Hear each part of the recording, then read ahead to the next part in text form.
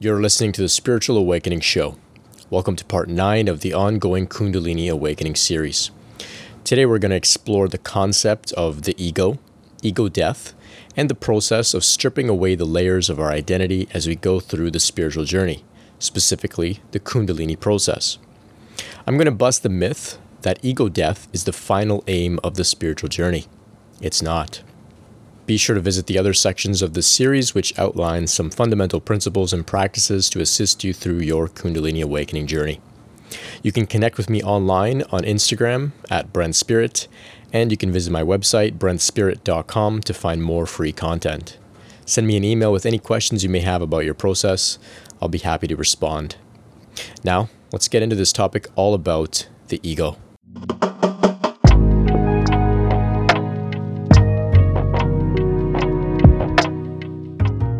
So this exploration of the concept of the ego and the process of it being stripped away can be a little paradoxical. I'm going to do my best to be as clear as possible in expressing my ideas here. So I'll begin with a brief definition of the ego. The ego is the separate sense of self, the little me that we each have a concept of inside each of our heads. The next major point that I want to share is that the ego is absolutely not something to be demonized. It is not a problem, a fault, a mistake, or something that we need to annihilate once and for all in order to attain the advanced stages of the spiritual process, specifically through the Kundalini transformation. Self-realization, or enlightenment, is not about the total and permanent death of one's ego. Now, there is an experience known as ego death. Ego death is a temporary, fleeting occurrence during which there is a total dissolution of one's sense of separate self-identity. So today, I want to clear all of this up because I know that many misunderstand the spiritual path to be about attaining a permanent state of ego death. This is not true. So we typically begin the spiritual journey sometime in our early teens at the earliest. By this point, we already have a stabilized ego in operation. We have a sense of identity, a sense of separate self, a little me somewhere between our ears.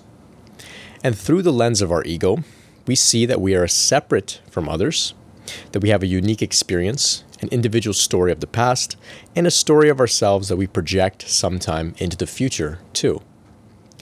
Now, this seems benign until we look deeper and find that this sense of separate self is the cause of much suffering. The story of our ego relies on past pain and trauma to maintain our identity of being victims. It relies on past success to maintain a sense of being special.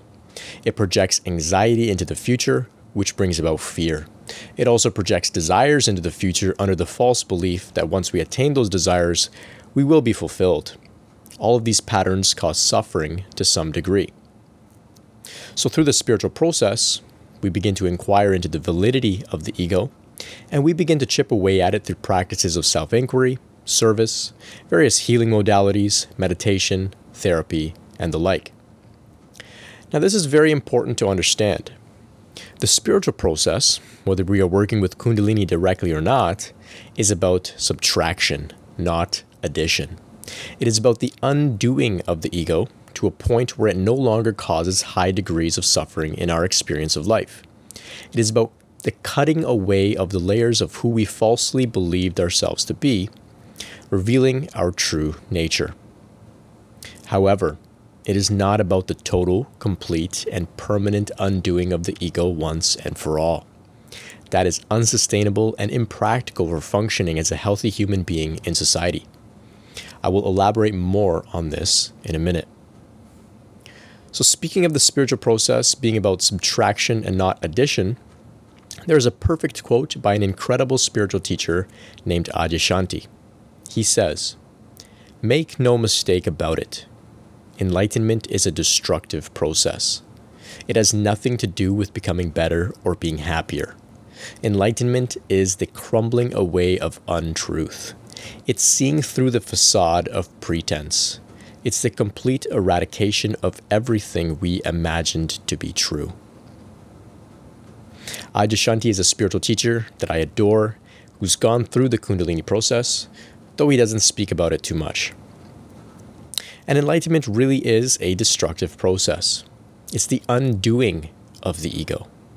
When the Kundalini awakens, it begins to facilitate this destructive process, eventually revealing our true divine nature as one with God, with all that is, which we then must practice to embody.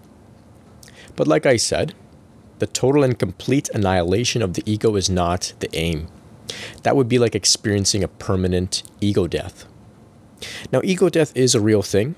It's a very common occurrence at some significant points along the spiritual path, but it's not meant to be an ongoing, sustained experience. It simply cannot be.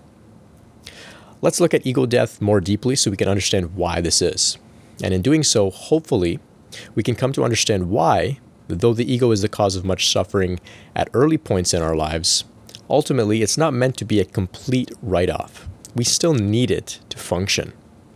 Ego death experiences can most commonly be brought about through direct or indirect spiritual practices, spontaneously based upon a person's spiritual work done in past lives, or through the use of drugs like hallucinogens and plant medicine. When ego death occurs, generally speaking, one can no longer distinguish themselves as being a separate entity from the other entities in the world around them. The illusion of separation completely falls away and the oneness of reality is revealed and experienced directly. It's beautiful, profound, life-changing, to say the very least. However, during these experiences of ego death, one can truly not distinguish themselves from the chair that they sit on. They don't know who they are in relation to anything or anyone around them. Basic functions of the body, like speaking, perhaps even moving, tend to cease. It's like being frozen in a world where everything is one, where there's no distinction between anything at all. It's cool, but a person in a stage of ego death is basically an idiot during the experience. I use the word idiot here to be a little disparaging on purpose. I don't want to glorify this state as if it's the peak of the spiritual journey. It's not. It's not practical and it's impossible to function in it. There are great insights to be gained from it, but those insights are meant to be practiced and embodied once we return out of the ego death experience and back into the illusion of separation. Through the ego death experience, even after we have seen that the ego, the false sense of separate self, the little me, is an illusion, it will still persist upon our return back into ordinary life. When we come back down and find ourselves back in the world, the illusion of separation will still be there. However, now we will see that it is just an illusion. Just like in the desert, we may see what we believe is a body of water, only to discover that it is a mirage. And even after we discover that it is a mirage, the illusion still persists. It's the same with the ego and the illusion of separation. We see that it's all an illusion, but then we begin to live with this new wisdom as we practice embodying it. We cannot live in a state of ego death. If someone calls your name, you wouldn't answer. You wouldn't be able to even tell your butt from the chair you're sitting on. You would be just a useless fool. That's not what you incarnated into this human life to be. I've experienced ego death many times on my path. In one experience, I couldn't distinguish myself from the others in the room. It was incredible. There was a total and complete sense of oneness and love. But I had truly forgotten that I was Brent, that this body was mine, and that there was a distinction between myself and other people. It was disabling. Profound, yes, but from a practical standpoint, I was disabled. Consider the lives of spiritual masters. If they were living in an ego death state at all times, why would they use a name? Many of them go so far as to take up new names, in fact. They drop their old name and then take up a new one. Why is this? Why abandon their old ego and then suddenly pick up a new mask to wear under a new name? For practical reasons, that's why. People need a name. We need a mask to wear, a character to play. It's necessary to function. The difference is that a spiritual master has seen that their ego, their sense of separate self, is not who they really are. It's just a useful tool. Who they really are is divinity, which cannot truly be named because it is beyond all words. So that's why ego death is not the aim, but the relative destruction of the ego, the stripping away of the conditioning of the past, the willingness to see beyond the little me, is necessary if we wish to attain self-realization, enlightenment, and to know who we really are. And in order to know who we really are, we don't need to completely eradicate the ego. It can be done without such extremes. Through the Kundalini process, the energy begins to uproot some of the deepest conditioning and trauma that we carry. This conditioning makes up the foundation of our ego. The Kundalini brings these things to the surface and then releases it as it heals us. We release parts of our identity that are associated with being a victim, with being guilty, with being inferior, and the like. We let go of parts of our identity that operate under the false belief that future worldly attainments will complete us and make us happy. In this way, the ego is thinned. Eventually, the veil becomes thin enough that we can see through it and recognize the light of divinity within us, which is who we really are. We just need a thin veil to see through it to the other side. The entire veil doesn't need to be dropped completely and permanently. With a thin ego, we can see and embody oneness. We can relate with other people, simultaneously recognizing them as other people, and yet also seeing them as not separate from ourselves. In this way, we can function and embody our spirituality, unlike just being stuck in an ego death state. Matt Kahn, another spiritual teacher that I really love that's gone through the Kundalini process, explains this idea clearly by saying something along the lines of how we begin this process with an inflamed ego. It's sore, it's red, it protrudes, and it stands out. It's sensitive. It needs constant attention. It's inflamed. But eventually, through healing, we can soothe the ego, reduce the inflammation, and have it return back to a state in which it is still present and useful, but not an unhealthy protrusion. This is where unconditional self-love comes in. Many demonize their own ego. They criticize it, blame it, feel guilty for having it, feel ashamed about it, question whether all their actions are ego-based or not. It's very unhealthy to be this way. Instead, we should simply treat the ego with unconditional self-love, as if it was an inflamed part of our body. And in doing so, we soothe it and heal it. This unconditional self-love means giving ourselves full permission to think, feel, or experience anything that may arise within our system, whether we're feeling that it's coming from our ego or not. This kind of self-love of our ego isn't arrogant or egotistical in a sort of narcissistic way. It's a very gentle and appropriate kind of self-love that is healing and soothing. Not only will we benefit from this practice of self-love, but so will all those that we encounter. So this process is not about attaining ego death. It's about going beyond ego, seeing oneness, and then returning back to integrate our ego into our human experience in a way that is seamless, smooth, functional, and practical, not troublesome, awkward, and fearful.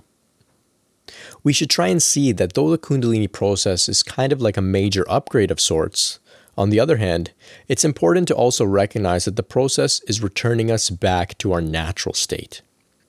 The final meditative state of this process is called Sahaja Samadhi.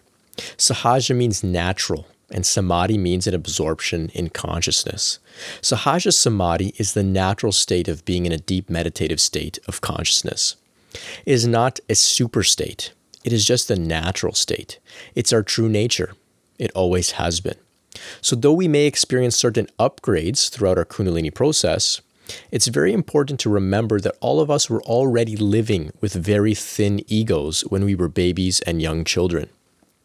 They've shown, through the study of children's brainwave patterns, that they basically live in an ongoing state of meditation by default. So in a sense, the Kundalini process is simply returning us to a state similar to that, except this time, since we are no longer children, we can do grown-up things with childlike innocence, freedom, flow, peace, and a feeling of oneness. So I hope this insight has been helpful for you. You can send me a line at info@brentspirit.com by email, or you can message me on Instagram at brentspirit with any questions or comments that you may have. I'd love to hear from you. Be sure to visit brentspirit.com to find more free content like this, to find out about meeting with me one-on-one to discuss some of the challenges of your spiritual journey, or to make a donation to support this work if you find it meaningful. Thanks so much for listening, and stay tuned for the next episode in my ongoing Kundalini Awakening series. Much love. Peace.